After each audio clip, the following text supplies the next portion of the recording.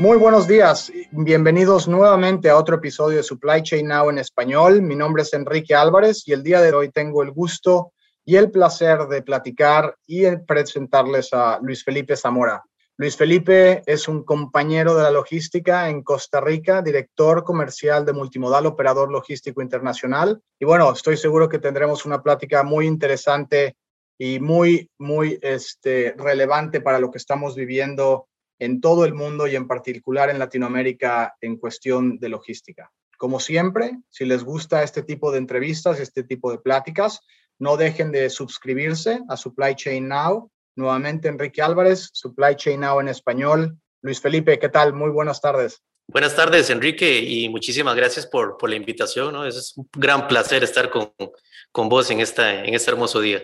El placer es todo nuestro. Y dinos, ¿desde dónde nos acompañas para la gente que nos está escuchando? Bueno, estamos en Heredia, en Costa Rica. Son las 11:30 de la mañana, exactamente. Heredia, ¿dónde está Heredia? Fíjate que, bueno, como vos sabés, Costa Rica es un país bastante pequeño. Las principales provincias de Costa Rica son Heredia, Alajuela, San José y Cartago. Pero en general, como somos tan pequeñitos, la llamamos como el gran área metropolitana. Entonces, estamos tan solo como a 5 kilómetros de Heredia, a 5 kilómetros de Cartago, o sea, estamos muy, muy cerquita. Perfecto, perfecto. Pues, Luis Felipe, empecemos entonces. Al principio nos encantaría saber un poco más sobre tu infancia, de dónde eres, dónde creciste, algo sobre lo que, como tú decías antes de empezar a grabar, ¿no? Lo que hace a la persona que después se da toda la parte profesional y empresarial, pero cuéntanos de ti. Bueno, muy bien. Soy oriundo de Alajuela, precisamente, acá en Costa Rica, hace 36 años, es decir, mi edad son 36 años.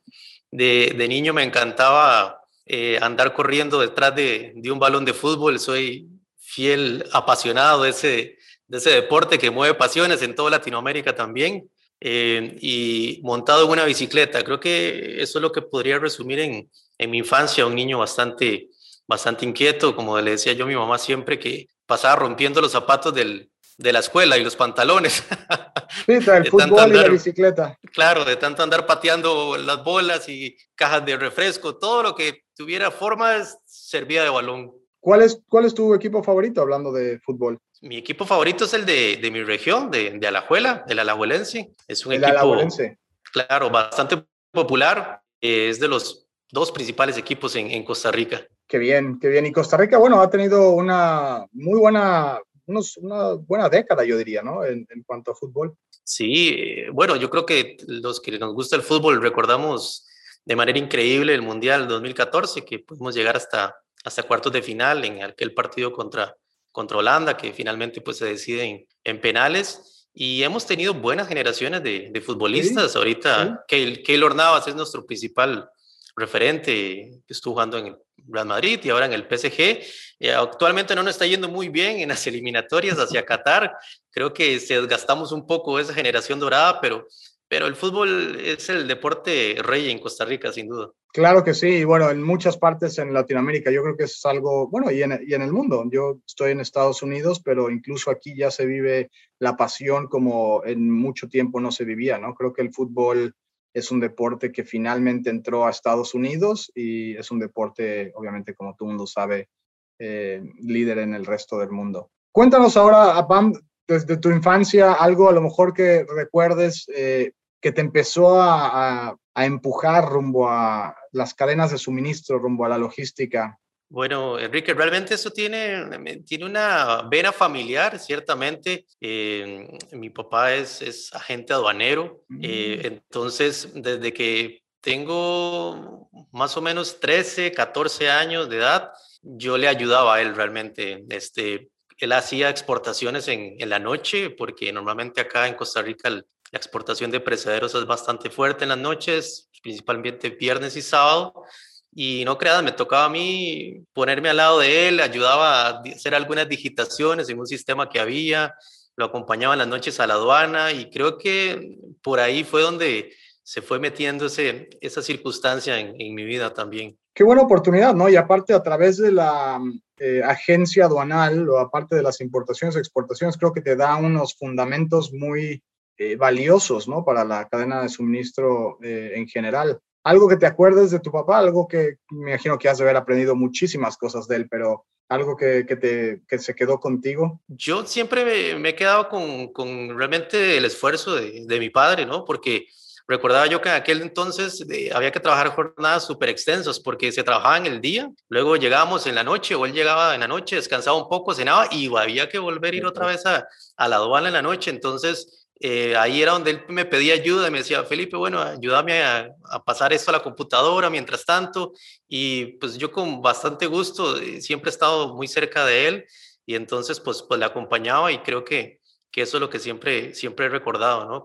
Como ese entusiasmo y trabajo fuerte y también la responsabilidad, porque quizá en ese momento no era tan consciente, pero si se nos quedaba un embarque de flores o se nos quedaba un Claro. embarque de algún producto precedero, pues era un grave problema, ¿verdad?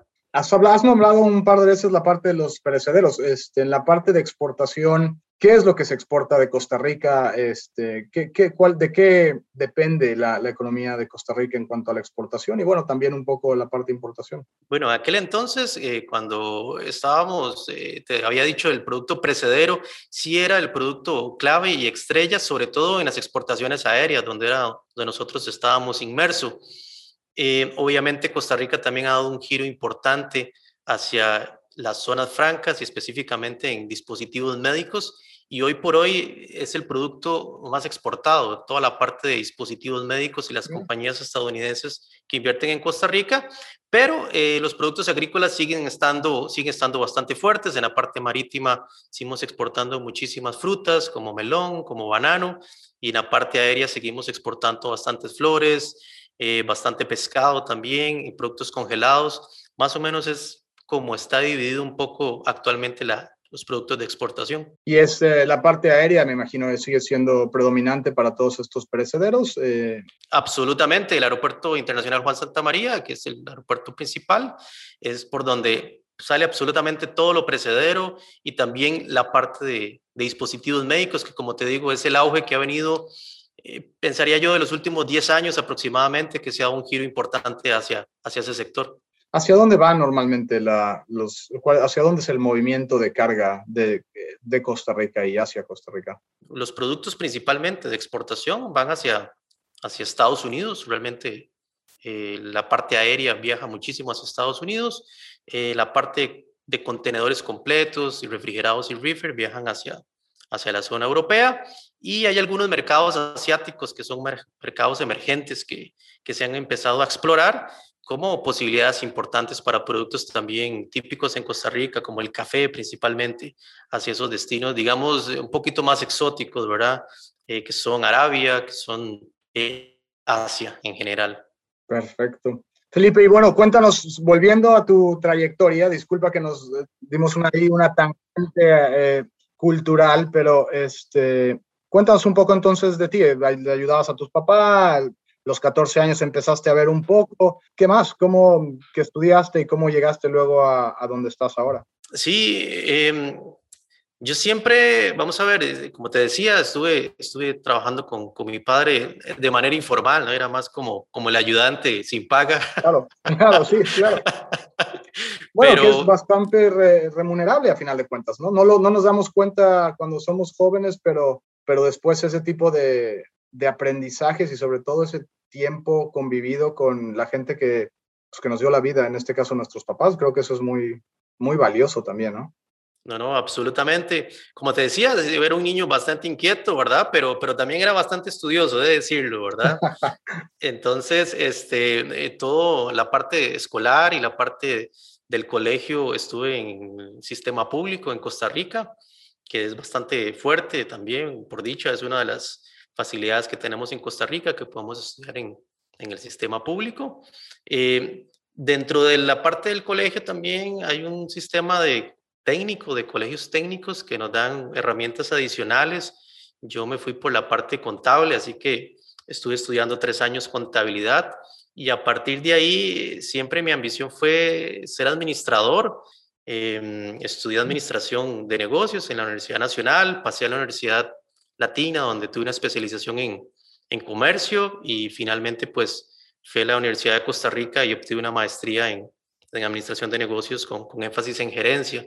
Es un poco mi formación profesional. He trabajado en la compañía de la familia desde los 19, 20 años aproximadamente, y aquí es como me he ido desarrollando y formando a nivel profesional también. Cuéntanos un poco sobre la historia de de la empresa familiar. Creo que también eso tiene su propia historia en paralelo a la tuya personal y creo que eso sería muy interesante para que la gente conecte un poco tu personalidad y tu rol ahora en la empresa con lo que hace la familia, la empresa familiar. Sí, claro, como te decía, esta compañía va a cumplir 23 años ahorita en el 2002. Mi papá la inicia, como dice él, casi de manera casual, como te decía, empezando a hacer exportaciones, haciendo algunos despachos aduaneros, como el agente aduanero. Y una cosa pues va llevando a la otra, ¿verdad? Esta empresa pues cuando yo ingreso, una compañía pequeña que básicamente se dedicaba a la parte aduanera. Poco a poco fuimos diversificando servicios, agregamos la parte de transporte local con nuestra propia flota. Después nos metimos en la parte del transporte internacional. Entonces, bueno, listo, ya también podemos cumplir con la parte del transporte, tanto en las modalidades aéreos y marítimos y terrestres. Y finalmente, los últimos proyectos que la compañía se ha involucrado es en la parte de almacenaje. Queremos darle a nuestros clientes una experiencia de logística 360, es decir, que con un solo proveedor puedan hacer todo su proceso de importación o exportación y empezar a agregar valor a través de que puedan tercerizar toda su operación en una compañía como nosotros. Excelente. ¿Cuál ha sido te voy a preguntar un poco más de la hora en un momento más y todo lo que hemos vivido como empresarios y también como trabajadores en logística, pero alguno de los retos que la compañía haya pasado, algo que te acuerdes, a lo mejor, no reciente, no la pandemia, sino antes de eso, algún reto, alguna etapa en la cual fue crítico algo que hizo la compañía y les dio el empuje que necesitaban para salir y estar donde están ahora, como una de las mejores empresas de logística, ¿no? En Costa Rica. Sí, mira, realmente yo pienso Varias. que sí, ha sido un camino, ¿verdad? Lleno de obstáculos, de espinas. De hecho, nosotros siempre, entre nosotros, vacilamos, como decimos en Costa Rica, que es que nosotros prácticamente siempre hemos estado en crisis, ¿verdad? Es un sector altamente competitivo, ¿verdad? Es un sector que tenés que estar siempre en primera línea de ataque. Y yo creo que más bien esas circunstancias nos han forjado para poder afrontar situaciones complicadísimas como las que pasaron a raíz del COVID. Pero si pudiese decirte alguna, vieras que no, o sea, realmente han sido muchísimas circunstancias que ha habido que superar, donde la clave, Enrique, ha sido no rendirse y ser muy creativo también. Obviamente siempre de la mano del cliente, porque el cliente es el que te va dictando la pauta de cuáles son sus requerimientos y sus necesidades, y por ahí es donde hemos logrado ir surgiendo, ir trabajando, ir fidelizando nuestra cartera, que por dicho también es bastante fiel, porque creo que la clave siempre está en el servicio. Claro, claro. Oye, y no solo te gradúas, administración de negocios, tienes buena experiencia en la parte de comercio exterior y obviamente con la enseñanza de tu papá en la parte aduanal, también eres un fundador, empezaste la empresa Don Yantón, ¿cierto?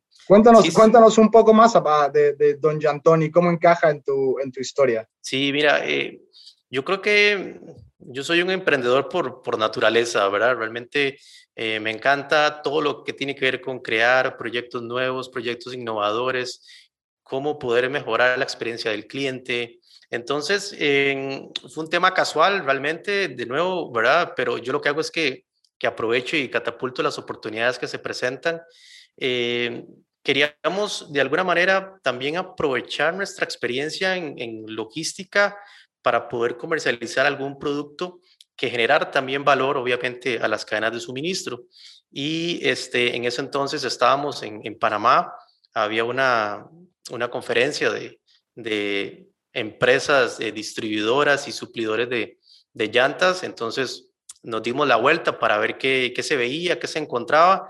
Y bueno, pues no fue cuento, encontramos un buen proveedor allá y empezamos a traer y a importar llantas. Y este proyecto es un proyecto que ya tiene 8 años, va a cumplir, Wow. y estamos más o menos importando al año, el cierre del año pasado, o este año más bien, perdón, vamos a estar importando 35, 40 contenedores de productos cuando empezamos con uno, ¿verdad? Hace 5 años. Entonces, es una compañía que, como dicen los socios, nació con estrella totalmente. No, con mucho orgullo y felicidades. Creo que eso se dice más rápido de lo que es, ¿no? Realmente empezar de 1 a 40 contenedores al año, se ve que hay mucho trabajo, esfuerzo y compromiso de por medio. Don Yantón, entonces, ¿y cuál es tu rol, Luis Felipe? Cuéntanos, porque ahora tienes varias cosas. ¿Cómo se ve el día a día en tu vida? Me imagino que está bastante ocupado, pero ¿cuál es tu rol ahora en todo esto? Fíjate que tengo diferentes sombreros durante el día, ¿verdad? Creo que he aprendido a ser bastante camaleónico, a estarme cambiando los sombreros, ¿verdad? Porque vemos varios proyectos en conjunto, como decías. Yo soy el que lidero esta compañía, Don Yantón. Obviamente tengo un equipo de trabajo que me apoya en las gestiones, pero obviamente soy el que la lidera. También soy responsable de la parte del desarrollo comercial de multimodal operador logístico, y también debo de darle muchísimo seguimiento al otro proyecto que era el que te mencionaba de la parte del almacén, que también es un proyecto bastante nuevo, tiene 2 años aproximadamente. Entonces, mi día a día yo digo que hay que cambiar el Senado, y sobre todo confiando muchísimo en el equipo de trabajo que trato de empoderarlos siempre y a cada instante, porque realmente uno solo es imposible, Enrique. Yo creo que el éxito de esto es que la gente que está trabajando con uno sienta el proyecto, sienta la pasión, porque sin duda, o sea, la clave del éxito son ellos, es nuestra gente. Totalmente de acuerdo, totalmente de acuerdo. Algo en particular que hace a tu equipo tan eficiente, algunas características que puedas compartir con otras personas en esta industria. Yo lo que creo es que tienen que tener, para ser eficientes, tenés que tener la pasión por el trabajo que haces realmente. La logística sabemos que es un trabajo realmente estresante. Yo diría que está en el top de los trabajos estresantes, sin duda. Todo es tiempo, todo es para allá, todo no se puede atrasar. Siempre hay bastantes dólares de por medio en cualquier circunstancia que pase. Así que yo creo que tiene que ser gente que esté comprometida y que tenga pasión. Ahora, la gente también dice, bueno, pero ¿cómo hago para poder ver si alguien es apasionado o no, verdad? Realmente a mí lo que me gusta es probar a las personas, ¿verdad? Confiar en ellos y delegarles. En el momento en que ellos se sientan que estamos confiando en ellos, que le estamos delegando el trabajo, que le estamos delegando la responsabilidad, creo que la gente saca siempre su mejor versión, absolutamente. Totalmente de acuerdo. Por otra parte, y bueno, como si no tuvieras otras cosas que hacer, eres también presidente del Consejo de Administración de Acacia, ¿cierto? Sí, Cuéntanos correcto. qué es Acacia y bueno, cómo te metiste un poco también a esa parte a ese consejo. Acacia es la Asociación Costarricense de Empresas de Logística y Consolidadores de Carga. Es una asociación que tiene casi 40 años de existencia. Nosotros participamos en Acacia hace 15 años quizás, pero en algún momento decidí postularme porque consideraba que la asociación había perdido un poquito el rumbo, que se ocupaban ideas frescas también, porque me parece que también el sector, más allá de que somos competencia, porque al final de cuentas es un gremio, es decir, todos somos competencia, pero también debemos defender y catapultar en nuestro sector. Es decir, buscamos que la gente sea competitiva, que se puedan desarrollar las personas dentro de las organizaciones, y obviamente es también ser propulsor de negociaciones con el sector público sobre regulaciones y legislaciones que pudiesen afectar o que pudiesen mejorar también el sector. Entonces, como tal, Acacia es un grupo de empresas, consolidadoras de carga y agencias de logística que nos unimos en pos del sector. Vamos a poner obviamente en las notas de nuestra plática todas las ligas para que la gente que nos escucha y le interese saber un poco más de no solo de ti y de tu negocio, sino de Acacia, por ejemplo, pueda accesar la información. ¿Cuántos miembros tiene Acacia ahora? ¿Y qué le recomendarías a las personas que nos están escuchando que quieren saber un poco más sobre esta asociación para que conozcan un poco más de ella? Sí, vamos a ver si aquellos países o gente que nos está escuchando que tiene sus propias asociaciones, dejamos muchas veces los gremios de lado y son muy, muy importantes. Para mí hay tres focos esenciales, que es la parte, como te decía, la parte gubernamental, es decir, ocupamos unir fuerzas porque vos sabes que en Latinoamérica a veces hay circunstancias jurídicas que pueden afectar el buen desarrollo de nuestra actividad, en este caso de las agencias de carga y logística.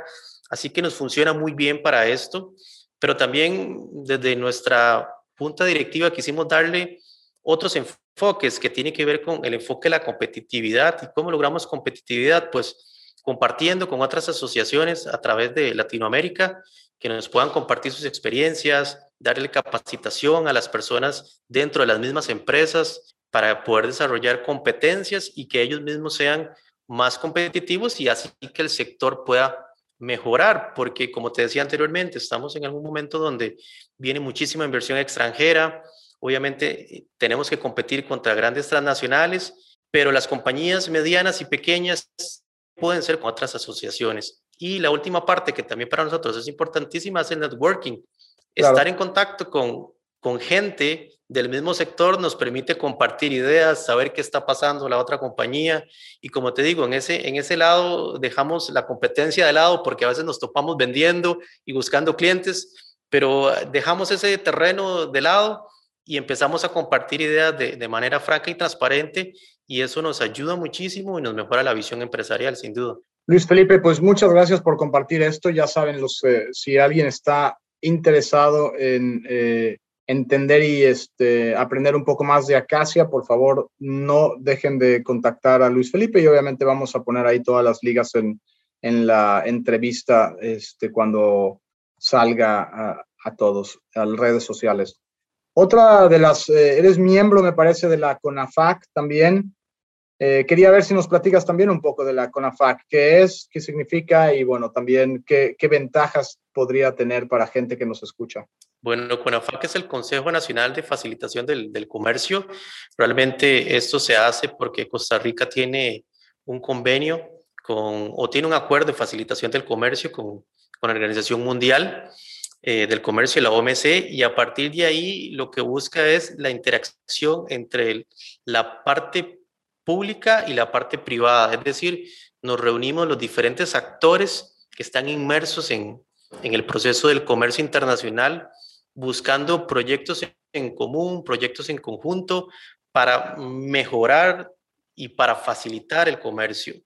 Actualmente Costa Rica tiene bastantes cosas que mejorar con respecto a la infraestructura.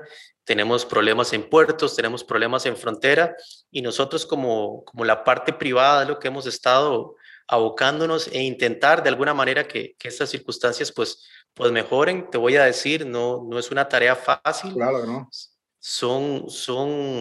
Vamos a ver, en la parte gubernamental es muy burocrática, pero me parece que es una oportunidad enorme de poderle hacerle ver al sector público cuáles son las necesidades, los requerimientos y las exigencias para mejorar el comercio internacional en la región y en Costa Rica también. Que de hecho es un buen tema, ¿no? Y es un tema de actualidad ahora. Vemos que los puertos y la infraestructura en varias partes del mundo no han sido suficientes para cubrir la demanda que estamos viviendo. Por ejemplo, aquí en Estados Unidos sabemos que hay varias demoras en todos los puertos, desde California hasta Savannah, en las costa este, la costa oeste. En la parte de infraestructura, en la parte de eficiencia, ¿cómo se ve Costa Rica? Nos decías que todavía le falta, como a todos los países del mundo, incluyendo Estados Unidos, pero ¿dónde están las áreas de oportunidad más importantes en Costa Rica? Y luego voy a pasar la pregunta para que nos expandas tu visión en cuanto al mundo y lo que está pasando ahorita en logística. Ok, yo te puedo decir que en Costa Rica nos falta muchísimo, realmente a nivel portuario tenemos muchísimo que mejorar, tenemos un puerto del Pacífico que no puede recibir naves de gran calado, por ejemplo. En el lado de Limón sí hubo una inversión recientemente con AP Moller de Maersk, que hizo una inversión en hacer una terminal privada. Sin embargo, no hay competencia, entonces los costos se elevan para los importadores y exportadores, que es también algo que están sufriendo actualmente. A nivel de infraestructura de carreteras, también estamos prácticamente en el último lugar en Centroamérica, entonces como te podrás ver, estamos con una posición de bastante desventaja por ahí. Y en los pasos fronterizos, Enrique, realmente es bastante triste la infraestructura que Costa Rica tiene por allá, tomando en consideración la cantidad de camiones de intercambio comercial que nosotros tenemos con la región centroamericana, porque por ahí salen muchísimos camiones de importación y exportación diarios, y hoy por hoy la infraestructura no nos da, y es lo que hemos estado peleando a través del CONAFAC, que se necesitan hacer inversiones de manera urgente, pero inversiones no como decimos poner una curita, una bendita, Claro. sino que realmente hay que trabajar de manera seria y organizada para dedicar recursos hacia esos sectores específicamente. En orden de prioridad, donde deberíamos tener gente la frontera norte con Nicaragua, que es la que tiene mayor flujo Claro. porque va hacia el norte con todos los países de la región, desde México hacia Nicaragua y obviamente en Panamá. En cuanto ahora extrapolando la pregunta un poco a tu perspectiva global o mundial, este, ¿cómo vives lo que está pasando? ¿Cómo se vivió un poco la pandemia? ¿Cómo ves no solo el cierre de este año, que básicamente ya se acabó, sino cómo ves el 2022 para la logística mundial? Obviamente hay muchísimos retos, creo que nadie tenía o nadie le pasaba por la cabeza la situación que nos está sucediendo actualmente. Es decir, estamos hablando de fletes desde Asia hacia nuestra región en 15,000, $18,000. Hemos visto montos que son una locura, que han puesto pues a los importadores totalmente de cabeza. Y lo peor es que finalmente esa experiencia de costo se traslada al cliente final. Entonces, somos los consumidores los que vamos a pagar, pues, con nuestro bolsillo esos costos. Realmente yo creo que era algo que se podía predecir, pero que nadie lo había visto, ¿verdad? Yo creo que obviamente nadie tiene una bolita de cristal, pero sabemos que a nivel del transporte marítimo son muy pocos los actores Claro. realmente y se han ido reduciendo cada vez más. Y eso no le conviene a nadie. Yo creo que las autoridades deberían promover de alguna forma mayor competitividad y mayor inversión en la parte de transporte marítimo para evitar que algo como esto suceda, porque vamos a ver, donde hay 5, 4 actores, realmente no hay una competitividad como debería para el volumen de carga marítima a nivel mundial, ¿verdad? Entonces, creo que es algo que ya no depende tanto de nosotros, de las compañías de carga ni de los freight forwarders, sino yo creo que tiene que ver más a nivel gubernamental. De alguna manera se debe de promover o incentivar las inversiones para que más actores estén en ese sector. Totalmente de acuerdo y bueno, ha sido un problema muy puntual y se refleja en varias partes del mundo, ¿no? Por igual, creo que muchos estamos pasando por lo mismo, no solo en Latinoamérica, sino en el resto del mundo y es algo que evidentemente nos está afectando. ¿Tú cómo ves el pronóstico de esto? ¿Cuál sería? Y sé que es una pregunta sumamente difícil de contestar porque realmente hay tanta volatilidad en el mercado que cualquier cosa cambia el curso de lo que pudiera pasar, pero ¿cuándo crees que se pudiera mejorar? ¿Cómo crees que va a reaccionar los precios? ¿Cuál es tu pronóstico como líder de las empresas y tanto tu participación en las cámaras de comercio? ¿Qué es lo que piensas para el 2022 y a lo mejor para los próximos 5 años? Claro, yo lo que creo es que obviamente lo que ha sucedido es un antes y un después. El primero te va a responder hacia qué pienso que va a suceder hacia los próximos 5 años. Yo creo que las cadenas de suministro van a tender más bien de acercarse en vez de alejarse. Creo que la gente, las grandes compañías no van a querer arriesgarse a tener toda su producción en Asia, por ejemplo, podría pasar. Entonces, más bien las cadenas de suministro van a tender a achicarse. Por ejemplo, en Estados Unidos lo que se producía en China tal vez pase su producción hacia la región de Centroamérica, por ejemplo, como ha estado pasando, o se busquen países o sectores más cercanos, porque finalmente lo que se buscaba en ese entonces era una mano de obra más barata, ¿no? En aquellos sectores, pero nada logramos con eso si los precios del transporte son elevadísimos. Entonces, creo que convenientemente se va a empezar a hacer más corta.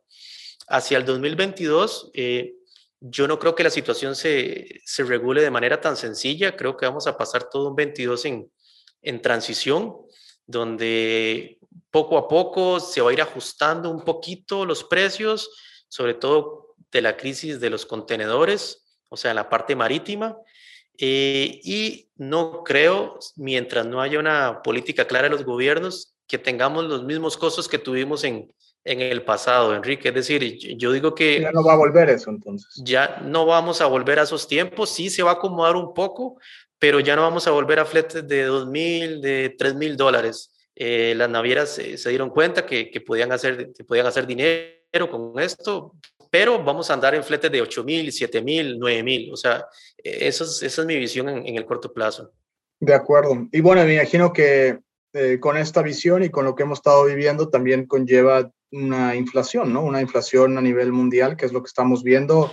¿Cómo está ahora en Costa Rica? Acá en Estados Unidos estamos bastante mal y yo siento que apenas está empezando.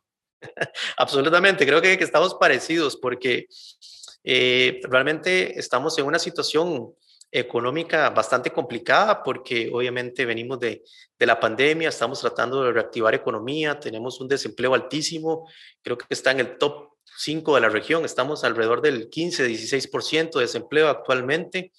Eh, También tenemos una depreciación del colón, es decir, los dólares hoy valen más, entonces obviamente los productos de importación van a salir más caros. Si le sumamos los fletes, aún más caros. Entonces, creo que la gente va a sufrir bastante en la parte económica. Eso va a hacer que piensen 2, 3 veces en el tipo de producto y en el tipo de consumo que van a realizar. Es decir, no va a ser usual, digamos, ir a comprar los volúmenes que se hacía antes, sino la gente va a ir a buscar, obviamente, lo de primera necesidad y de segunda, y aquellos productos, digamos, que se podrían considerar de lujo, pues estarían en el último lugar. Y también son retos que tienen que superar compañías que se dediquen específicamente a estos sectores para ver cómo promueven un poco más su demanda, porque definitivamente eso va a tender hacia la baja. De acuerdo, y gracias nuevamente por compartir tu visión tu experiencia con nosotros y sobre todo con la audiencia. Con Una de todo las cosas que gusto. normalmente me gusta preguntar a gente exitosa como tú, hay muchas personas en logística, tanto gente joven que está queriendo ingresar a la logística, que son cada vez más, por suerte, como gente que a lo mejor quiere cambiar de carrera y buscar en logística a lo mejor algo que les apasione para seguir creciendo profesionalmente. En tu experiencia y con lo que has hecho, ¿cuáles serían las tres características principales que alguien exitoso en esta industria debería tener? Mira, yo siempre he pensado que la clave del éxito radica mucho en la capacidad de servir, Enrique. Muchas veces consideramos que el éxito se trata de que llegar a una posición alta para que la gente pues te sirva y tener un montón de empleados a quien mandar o colaboradores a quien mandar. Y realmente no se trata de eso. Yo creo que si descubrimos que nuestra pasión es la logística, por ejemplo, en este caso, o cualquiera de sus ramas asociadas, debemos de entender que la capacidad de servir a los demás es realmente importante. ¿Por qué la parte de servir, Enrique? Porque el servir me ayuda a ser una persona confiable, el servir me va a permitir dar mi mejor y la milla extra en cada cosa que hago. Entonces, en la parte del servicio, y si vos ves, hablamos un montón de servicio al cliente y la capacidad de servicio, etcétera, etcétera, pero yo debo vivir eso como persona, debo de entender y saber que debo de servir a los demás y a partir de ahí las puertas se van a abrir porque se va a ver en mí ejemplo de esfuerzo, ejemplo de pasión, tenacidad, que son los requisitos indispensables para el éxito, no solamente en eso, sino en cualquier gestión que quiera realizar. Totalmente de acuerdo y bueno, me imagino que eso habla claramente del tipo de empresa y de cultura que tienes, ¿no? Y bueno, me siento orgulloso el poder compartir eso con todas las otras personas en Latinoamérica, porque es un tipo de cultura muy importante para el futuro, ¿no? Creo que más ahora la gente está pensando más en tener una empresa con una cultura de propósito. Creo que eso atrae el valor entonces y el talento. Entonces, gracias. No, totalmente. Eh, yo creo que, como te decía, uno debe predicar con el ejemplo desde posiciones de liderazgo y la gente debe ver que vos servís, que tenés esfuerzo, que trabajas con pasión y a partir de ahí, obviamente, van a aprender y van a poner ese mismo ejemplo en acción. Esa para mí es la clave, ¿no? No tendría otra más que esa, Enrique. ¿Algún ejemplo de esto, una lección de vida que quisieras o pudieras compartir con, ya sea profesional o personal, que hable un poco de esto eh, para todos los emprendedores que nos están escuchando y que les gustaría a lo mejor tomar tu camino de emprendedor y empezar alguna empresa ellos mismos? Sí, mira, como te decía, yo creo que los que tienen venas de emprendedor tienen que saber que se van a enfrentar a miles y miles de obstáculos, como te decía, hay muchísimos, el camino es totalmente pedregoso, absolutamente. Y yo pienso que uno tiene que estar dispuesto a hacer de todo, Enrique. De todo me refiero en el sentido del tipo de trabajo que uno tiene que hacer. Es decir, nosotros venimos, al menos nuestra cultura familiar es una cultura de arrollarse las mangas. Es decir, yo no estoy sentado aquí simplemente con el aire acondicionado y mi computador. Yo debo demostrarle a la gente, y así siempre se ha hecho, de que si hay que ir a entregarle al cliente una carga, yo personalmente he agarrado un carro y he ido, un camioncito, he ido a entregarlo. Personalmente, no debería haber ningún problema con eso. Es decir, el trabajo es dignidad y ningún trabajo es inferior al otro. Cada trabajo y cada posición que nosotros hacemos dentro de la empresa es muy importante. Y lo otro es que como somos emprendedores, entonces tenemos que aprender a hacer de todo. Tenemos que aprender a vender, tenemos que aprender de contabilidad, tenemos que aprender de logística, tenemos que aprender de servicio al cliente. Y entonces, nada mejor que tener la apertura mental de decir, listo, yo hago lo que tengo que hacer. Es decir, si mañana hay que abrir portones y hay que ensuciarse Se hace. y hay que descargar un camión, se hace. Y si el otro día tengo que ir a una reunión y tengo que tener una camisa blanca guindando en el baño, nos la ponemos y vamos a una reunión donde un cliente. Yo creo que eso no lo cambia nada realmente porque la pasión y la energía es indispensable para tener un buen proyecto. De acuerdo, totalmente de acuerdo contigo. La última pregunta, si pudieras regresar en el tiempo y darte a ti mismo un consejo, cuando eras más joven, ¿cuál sería? ¿Qué es lo que a lo mejor te hubiera gustado o hacer diferente?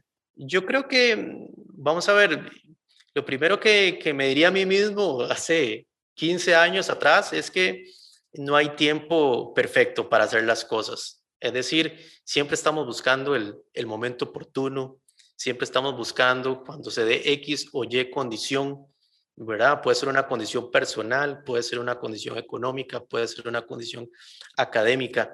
Yo digo que la vida, Enrique, tenemos que saber que es un suspiro realmente. A pesar de que seamos personas jóvenes, el tiempo pasa sumamente rápido. Y entonces, cuando vos tenés un anhelo en la mente o en el corazón, lo que queda es hacerlo. O sea, no espere el momento oportuno, porque yo te puedo decir que en casi 20 años de carrera nunca ha sido el momento oportuno para iniciar Para nada. nada. Sí. Entonces, siempre ha habido algo, o sea, hay una crisis, hay un tema coyuntural, estás pasando por un tema personal, o sea, siempre hay algo. Entonces, y nunca estamos preparados para lo que venga, que era el otro tema que quería abordar, que es el tema del miedo. Es decir, mi recomendación sería hacerlo ya, ¿verdad? No hay un tiempo perfecto. Y la otra es, a pesar de que obviamente el miedo es un tema que es inherente al ser humano, tenemos que pasarlo. Es decir, siempre va a existir incertidumbre, siempre va a existir ansiedad de qué va a pasar, pero el éxito está lleno de miles y miles y miles de fracasos. Es decir, hay que coleccionar fracaso tras fracaso para tener aprendizaje y a partir de ahí, obviamente sí, ser bastante astuto para capitalizar esos fracasos en aprendizaje, porque de nada vale estar llevando palo si no aprendemos de eso. Entonces, creo que por ahí serían mis principales lecciones de vida que trataría de decírsela a mi otro yo de 20 años o a cualquier joven o persona que desee emprender un proyecto. El momento es ahora. Obviamente hay que tener un plan claro y estructurado, ¿verdad? Tampoco es hacer riesgos innecesarios, pero no hay que esperar el momento perfecto porque nunca va a llegar y el miedo siempre te va a acompañar, pero cuando lo superas se disipa absolutamente. Entonces, por ahí serían las ideas finales de qué le diría yo al Felipillo de 20 años. Luis Felipe, pues muchísimas gracias. Ha sido una plática sumamente interesante. Creo que es muy relevante no solo lo que estás haciendo, sino la labor que realizas con las diferentes asociaciones en Costa Rica. Como tú dices, creo que todos estamos en lo mismo. Tenemos que seguir trabajando fuerte, no solo para cambiar ciertas regulaciones, sino para seguir impulsando nuestra industria y seguir ayudando a nuestros clientes. Y sobre todo las enseñanzas de vida. Muchísimas gracias por compartirlo un poco de ti y de tu personalidad con nosotros. ¿Dónde la gente que se quiera conectar contigo, cuál sería la manera más fácil de aprender sobre ti y también obviamente sobre multimodal? Sí, la forma más fácil es buscarnos en la web como Multimodal Operador Logístico. Ahí está nuestra página de internet. También estamos en todas las redes sociales que actualmente tenemos que hacerlo. Estamos en Facebook, estamos en Instagram, estamos en LinkedIn. Así que nos pueden encontrar en cualquier red social y a partir de ahí pues pueden entrar en contacto conmigo o con nuestro equipo de ventas o cualquier tipo de situación. Igual mencionaba lo de Acacia, que por ahí vas a dejar la liga si alguien quiere saber más del proyecto o entender cómo nosotros nos reunimos y cómo entretejemos toda esa parte, digamos, de gremio en Costa Rica, con todo gusto para servirles. Hay muchísimas sinergias en toda Latinoamérica, creo que, y espero, es uno de los objetivos de tener este show, espero que a través de estas pláticas que tenemos con diferentes empresarios en diferentes países latinoamericanos podamos seguir creciendo como comunidad, seguir creciendo como región y, bueno, seguir creciendo como profesionistas en una industria en la que cada vez se complica un poco más y bueno, necesitamos el trabajar en equipo. Así es que, Luis Felipe, muchísimas gracias nuevamente. Ha sido un placer platicar contigo. Ya estaremos platicando en un futuro a ver cómo van todos tus proyectos. Y nuevamente a todos los que nos escuchan, mi nombre es Enrique Álvarez. Esto es un episodio más de Supply Chain Now en español y que tengan una excelente semana.